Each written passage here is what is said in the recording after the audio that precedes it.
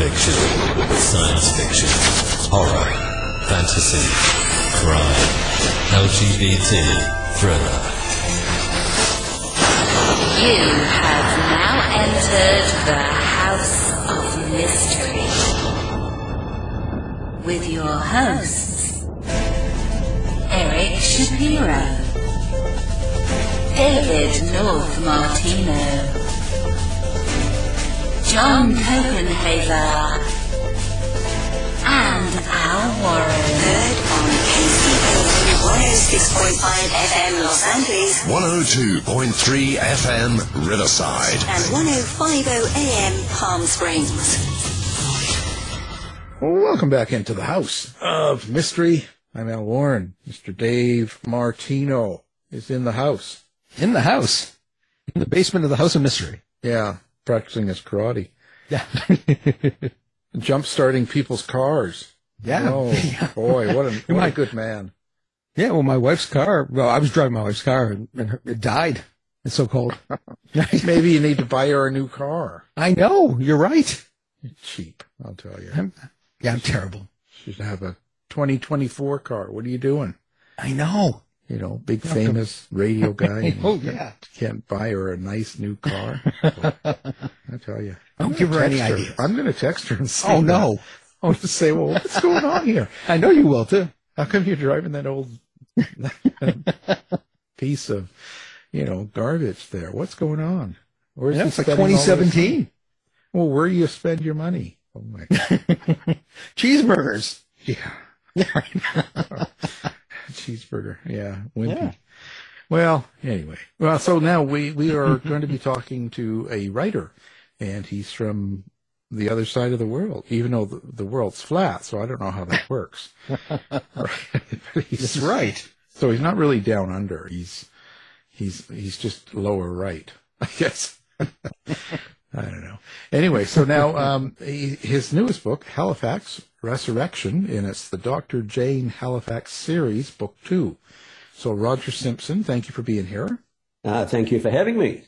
Roger. Now, this is it says it's based on, a popular series down in Australia, the Halifax television series.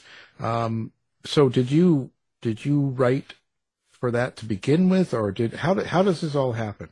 Well, that series has happened about 20 years ago. Yes, I created the series. It was about a forensic psychiatrist called Jane Halifax. And we made 21 telemovies for Sunday night movies. So it was quite successful back then. And 3 years ago, Channel 9 down in Australia decided to bring it back as a mini-series. And so we brought it back 20 years later, and it seemed to work again. And so a publisher came along and said, have you thought about writing books based on this character? And I said, well, no, I haven't. I've been too busy writing television. And they said, well, give it some thought. And I said, oh, well, look, I've never written a book before, but I'll give it a go. I expected them to order one. They ordered 3. So this book we're talking about, Resurrection, is the second of the 3, and I'm well into the third as we speak, which will be due out later in the year. Well, that's interesting. I guess writing, it's a different procedure when you're writing for a series or a movie, or as compared to a book, right? It's a different type of writing, so it has to be done differently. It's completely different. I have to admit I was a bit terrified about writing prose because I've been writing drama all my professional life. And the rules are quite different. In drama, it's portray it, don't say it. There's a rule against exposition where people go around explaining what's going on in their head. Well, that's the complete opposite of writing a novel, where the reader wants to know exactly what's going on inside the protagonist's head, even the antagonist's head. So it was quite a change in approach. And as I said, I was a bit terrified to begin with, but I'm kind of getting the hang of it. And I've had a lot of help from the publisher, of course, and some excellent editors, and people have been holding my hand. So I got there in the end. Well, yeah, if you got support, it helps because you're right. When you're writing something like in a book, people aren't watching it. They got to picture it in their mind from what you write. So they've got to get a lot more description, I guess, a lot more, Yeah. Yes. Well, in drama, you're trying to write for the director at the end of the day. You're trying to write a director-proof script so that they get everything in and they interpret the performances the way you want them.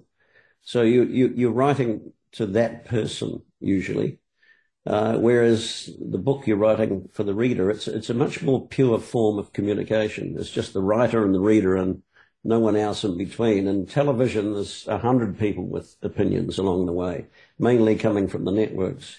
So it's a more cumbersome process. You get a lot more notes in television.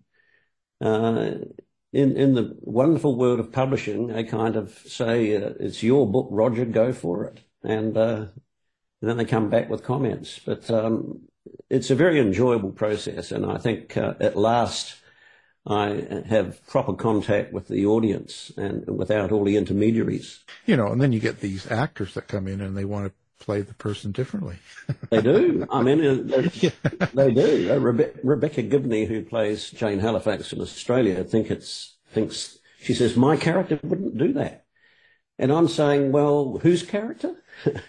Because, the writer likes to think it's their character, whereas the actor who gives birth to the character on the screen is convinced it's their character, and the audience probably agrees with the actor.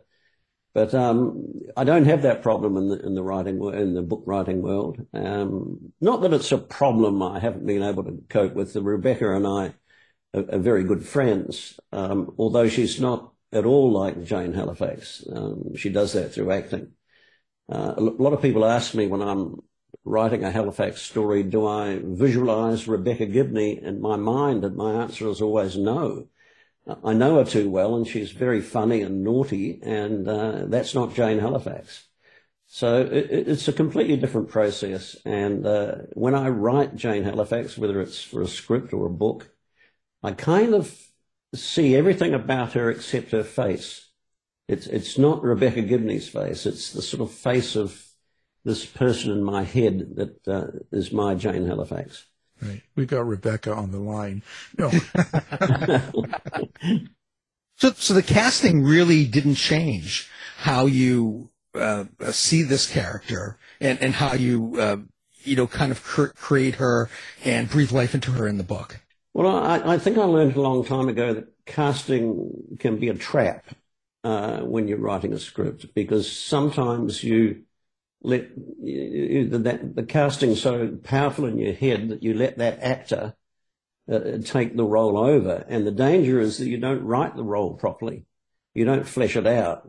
You leave too much for the actor to fill in. And I learned fairly early on in the process that that's not the way to write a successful script. A successful script has to exist, whoever is cast in the role. And it has to have all the ingredients in that role written into the script or the book. So it can be a trap, and you can get lazy if you sort of think, oh, Rebecca will know what to do. You've got to dramatize the moment, and you've got to put in her head or in her mouth, if it's dialogue for television, the entire situation, dramatic situation surrounding the moment. That's the task of the dramatist or the author. And as I said, casting can be a trap sometimes, and you can get lazy and leave too much to them. So who is Jane Halifax? How would you describe that character yourself? Well, it was interesting. The Channel 9, back when we created the show, wanted a crime show, and I decided I wanted the female lead, which back in those days was quite unusual. And I wanted a detective who didn't carry a gun. So I looked around for options and came up with forensic psychiatrist who sleuths her way psychologically through the murder mystery. So that's how she was created. A female lead who didn't have a gun, but was in a situation of high danger, sleuthing her way to the answers with a diabolical criminal as her opponent. that's kind of the story engine of Halifax. And what kind of relationship do you have with your character? Someone like Jane Halifax, do you see her, hear her, feel her? Kind of how do you write that character? Well, I think with all characters, all leading characters, and even with antagonists as well, there's always a little bit of yourself in the character. There's with your protagonist, you imagine the heroic moments, so that they probably come somewhere from deep inside your own self-conscious.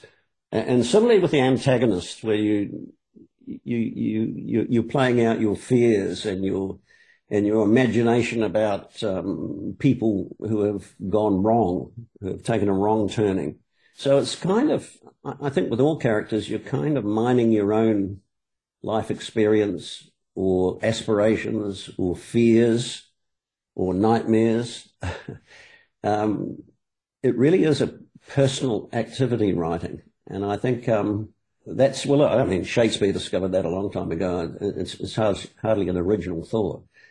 But all big characters, whether they're protagonists or antagonists, are kind of an extension of the author. Heavily disguised, of course. Does Jane ever surprise you when you write her? Does she take you places that you weren't expecting? I like it when she surprises me. Sometimes you put her into situations and you're not quite sure how she'll react when she gets there. That's when she surprises you. You think she will, she usually has to talk her way out of a sticky moment, because, as I said, she doesn't have a gun. So it's kind of, it can surprise you, because if the situation is threatening enough, she's got to be very creative to find a way out of the problem. So she can surprise you, and that's the magic of writing, I guess, is that when you set up the situation, you plot the story, you know where you're going before you start. Well, you think you do, but when you get into the actual scene or the actual chapter, that's when the surprising things can happen. When you put the ingredients together and the sparks go off. Do you know ahead of time, like when you're writing a series or a character like this, where there is a series involved? And like you said, you've got 3 books to do. Do you kind of know what you're going to do with the character over the 3 books ahead of time and kind of fill it in as you go, or do you just play it as it goes? Well, I do. I'm a bit of a structuralist, and I do like to know where I'm going. And I was lucky enough to meet Bill Link many years ago, the creator of Columbo. And his advice was, don't leave home without an ending, Roger. If you haven't got an ending, they're going to throw the book against the wall or throw a boot at the television set. Because with suspense, it's all about where you're taking the audience. They're trying to figure out, as you are, who the actual criminal is along the way and why they created, why they did the crime. But it's got to be a pretty surprising ending, or they'll be very disappointed, because it's all about the ending. And a lot of murder mystery writers plot backwards.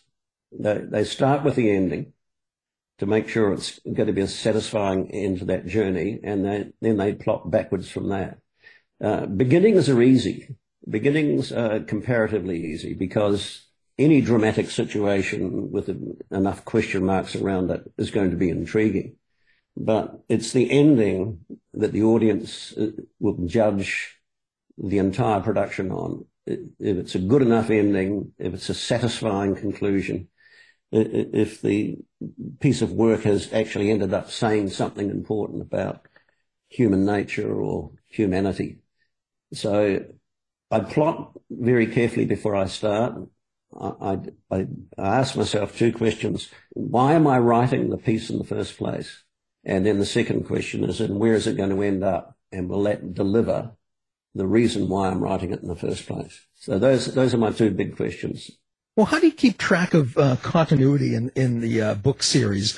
Do you have a series Bible? I don't know if you have a series Bible for the TV show itself, but sometimes people use that. Sometimes they have another way of of keeping track of these things? Do you have a certain process? Well, I have a couple of documents on the go. I have my narrative outline before I start, and then I have what I call it is a running storyline, which records what I actually do as opposed to what I plan doing.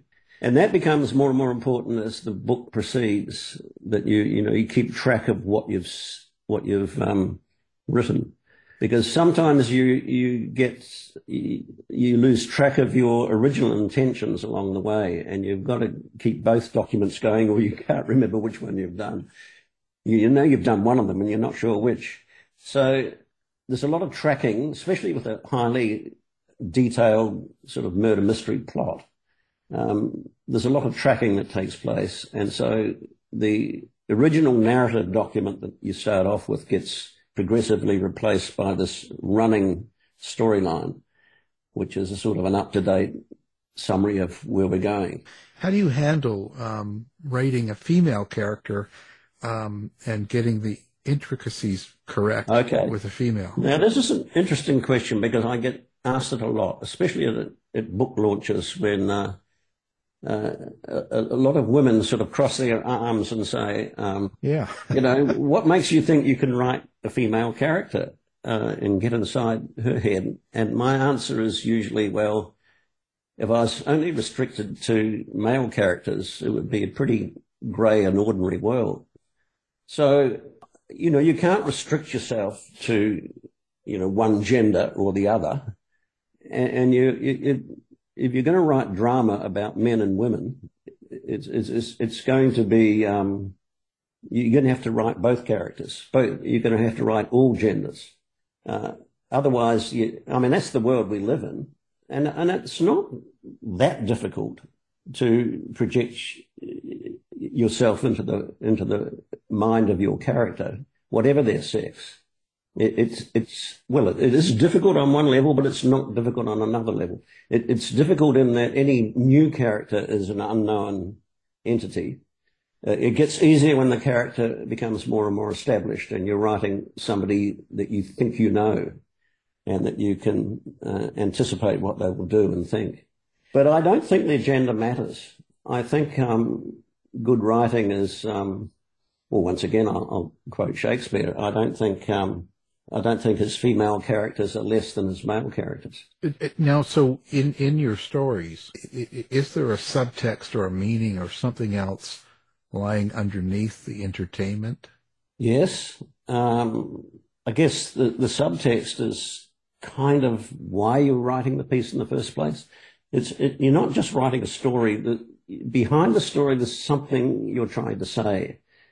In the Halifax series, it's something about Jane's search for humanity, even in the midst of the most appalling crimes. She's looking for the humanity that explains the crimes to the reader. She has to put a terrible serial killer into some kind of context to explain why they are the person they've become. Because unless she can do that, the character can't be understood.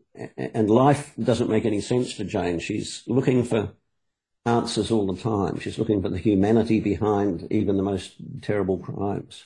So I think that's the big question behind any piece of writing, is that why are you writing the piece in the first place? What are you trying to say beyond the storyline? What are you trying to say about humanity? What are you trying to say about serial killers? Are you trying to say that serial killers are a product of the society in which we live? Are they a product of their background? Are they a product of what? That's the subtextual questions you ask yourself to kind of give yourself a map when you're writing, which is beyond just simple beginning, middle, and end. It's kind of why you're writing in the first place, what you want the book to say to the reader. Yeah, and so what is it you hope people get out of the books then when you write them? Just entertainment? I keep coming back to the word humanity with the Halifax books. Of course I want them to be entertaining. I want them to be a puzzle that the reader's trying to solve alongside the writer. but I want Jane to find, especially in a world of darkness and crime, I want her to lead the reader to a human resolution. And even with a terrible criminal, to find some kind of peace and resolution in the horror of it all. Does that sound a bit highfalutin? No, it's good. Yeah, no, it's understandable. Yeah. So now the violence and the action, how do you keep it going, and how do you write your violence? Are you careful? Are you thinking about how you're going to write it? Well, this is a strange admission for me to make, but I'm a bit squeamish about violence, especially violence involving women. Most of my victims tend to be men. Well, there you go. And I think they can take it. I think men can take it. But I get very squeamish when when the victim is female. And I think that female victims can often be an easy option. But I think they suffer enough in the world, and they don't need my books to make their lives any more appalling. So I can't think of many female victims I've had, which may make my books and TV shows predictable. I don't know. I haven't really asked myself that question before. I hope it doesn't. I may tempt the viewer to think that there's a female victim along the way. But generally speaking, I'm squeamish when it comes to female violence against females. Mm. So now, evil characters, the bad people in your books, do you like writing them? Yeah, I do like writing them because I think they're just like the protagonist is an extension of the writer, the antagonist is too. And that you're writing your nightmares or your fears or your disappointment about humankind. And you also want your antagonist to be a formidable opponent for your lead character, Jane Halifax. You don't want her up against somebody who's going to be a pushover. You want to have a formidable opponent for her. And that's Shakespearean too. I know that's the third time I've quoted Shakespeare. but you know, the bigger and more complex the villain, the more interesting the story, because it's a reflection too of humankind. It's not just we're not all heroic. We disappoint ourselves as well. So it's all an extension of the writer, their fears, their aspirations, their nightmares, and their few and far between triumphs. Well, you know, now your character, so Jane Halifax is a forensic psychiatrist. Yes. So how do you tackle writing that to make it sound believable? Do you do a lot of research in that field, or do you have some sources? Yes, I have advisors. In the television shows, I had a professor of forensic psychiatry at Melbourne University who was my advisor for many years. And so I rely heavily on that sort of thing. In this book that I've just written, Resurrection, which is about Jane Halifax, she loses her memory after a terrible car accident.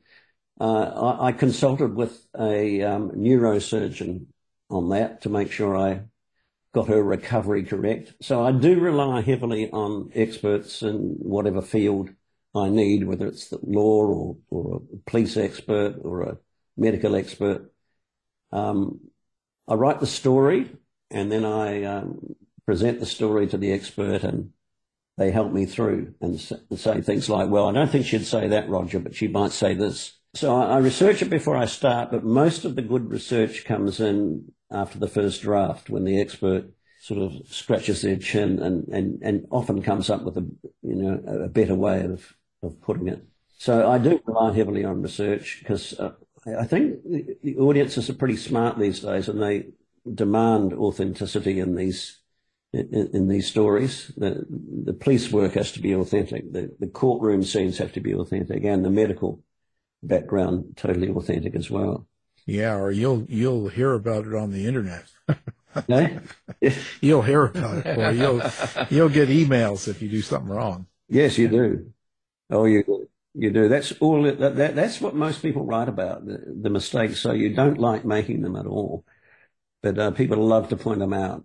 Yes, I have lots of experts that I surround myself with, which slows the process down a little bit, but it enriches it as well, and they come back with good suggestions too. So it's an enjoyable process. It's better for the story. So do you think about the reader when you write these stories? Or do you have them in mind as you write stories? I probably think about the reader more when I'm writing books than I did the viewer when I'm writing television. And I think it's because I realize I have a personal relationship with the reader.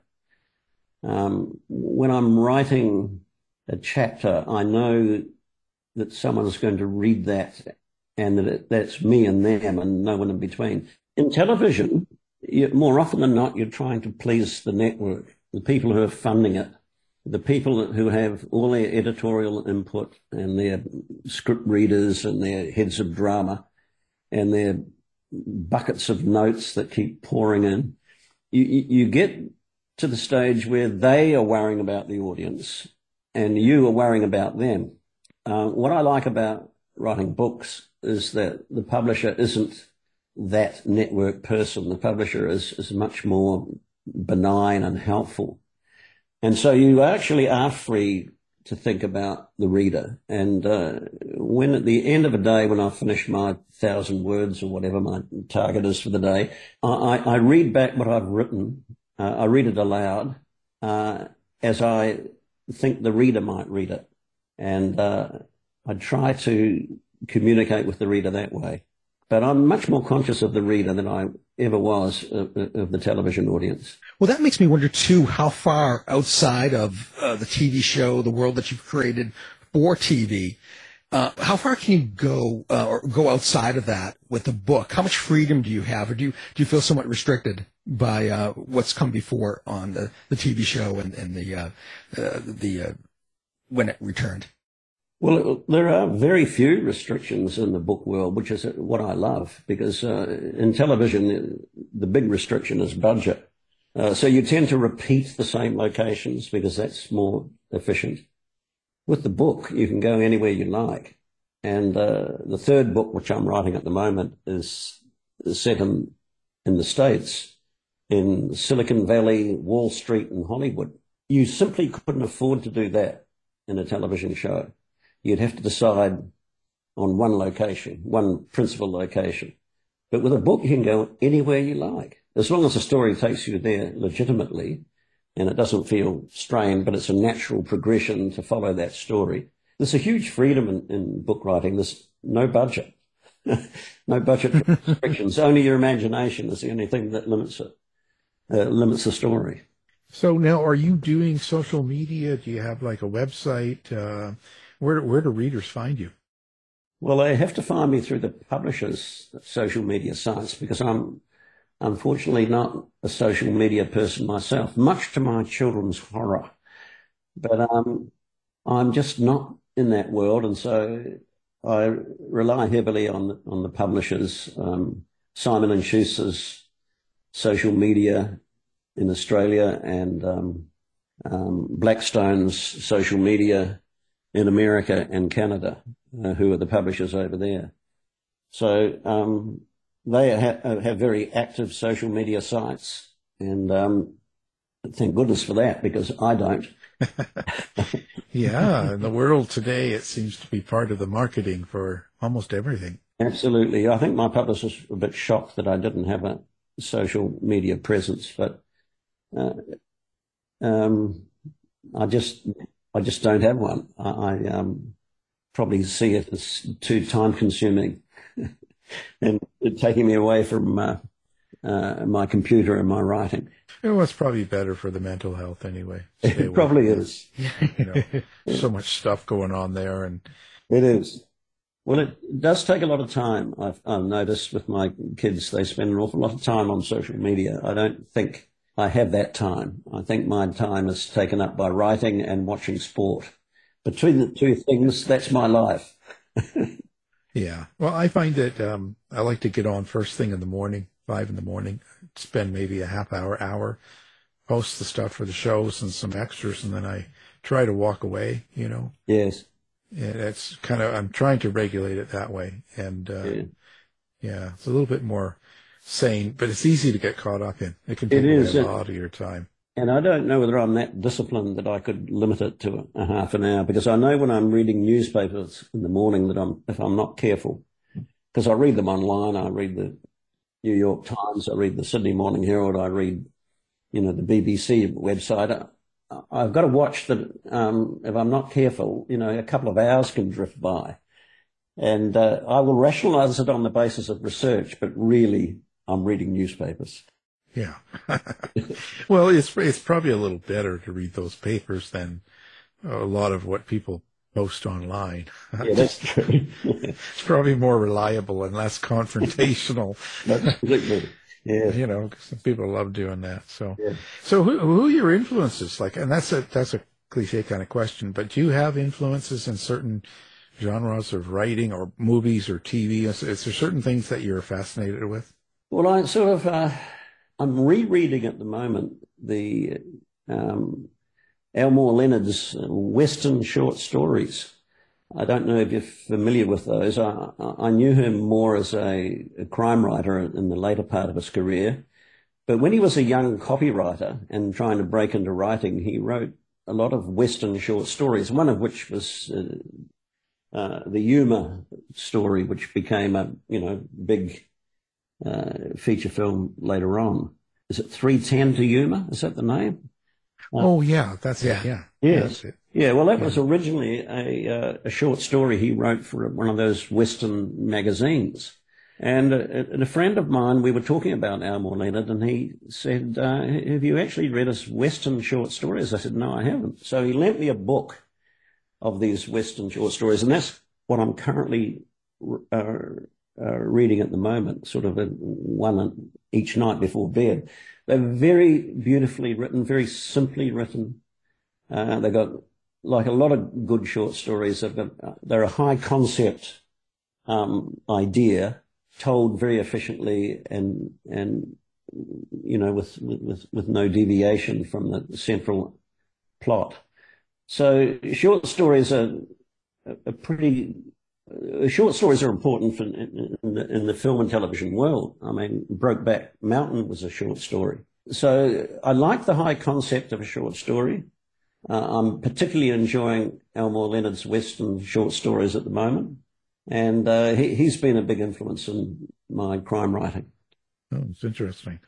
That's an interesting take. So what are you gonna be when you grow up? It says here in your thing that you've daydreamed through high school, college, one marriage, and all this, and you're wondering and you keep falling back to sleep and stuff. So now that you're old enough, so what are you going to do when you grow up? My friends keep waiting for me to retire, but I can't play golf. So I've never met anyone who's retired who doesn't play golf, any successful retired person who doesn't play golf. So I'm kind of stuck with writing. And I got a friend that calls me not a workaholic, but a writerholic. I got to do my 1,000 words a day, or I feel dissatisfied, incomplete, like something's missing. So I think even when I grow up, I'll still be a writer. I think that's what I do. Yeah. Well, do you just sit down then? Do you force yourself to write like every day? You got to sit down, and do you have a time set up, and even if it doesn't come out very good, you do it every day? I do it every day. It's hard to start, which is probably why I waste so much time reading newspapers in the morning. But that is a form of procrastination but it's hard to start. But once you actually get that first paragraph down and the first few sentences that have the right kind of rhythm and music, you're kind of off and running. It's only the start that's difficult. And that's, you sort of have to force yourself, and usually it's because the clock is telling you it's pretty late to be starting the day, Roger. You better get on with it. It's getting dark already, and you haven't started. Yes. Yeah. You go through that all the time, I'll tell you. Yeah. Well, it's fascinating. Great. And good. It's really good to talk to you. It's been great talking to you guys. Yeah. And so the book, Halifax, Resurrection. And it's the Dr. Jane Halifax series, book 2. We'll have the books and everything up on the website so people can find it. And our guest is the author of that, Roger Simpson. So thank you very much for being here. Thank you both. It's been fun. Thanks, Roger. You've been listening to the House of Mystery radio show. To find out more about our guests, hosts, or shows, go to www.houseofmystery.com. Show's over for now. Was it as good for you as it was for me? Yeah. Good night. This has been a production of Something Weird Media. I'll be back.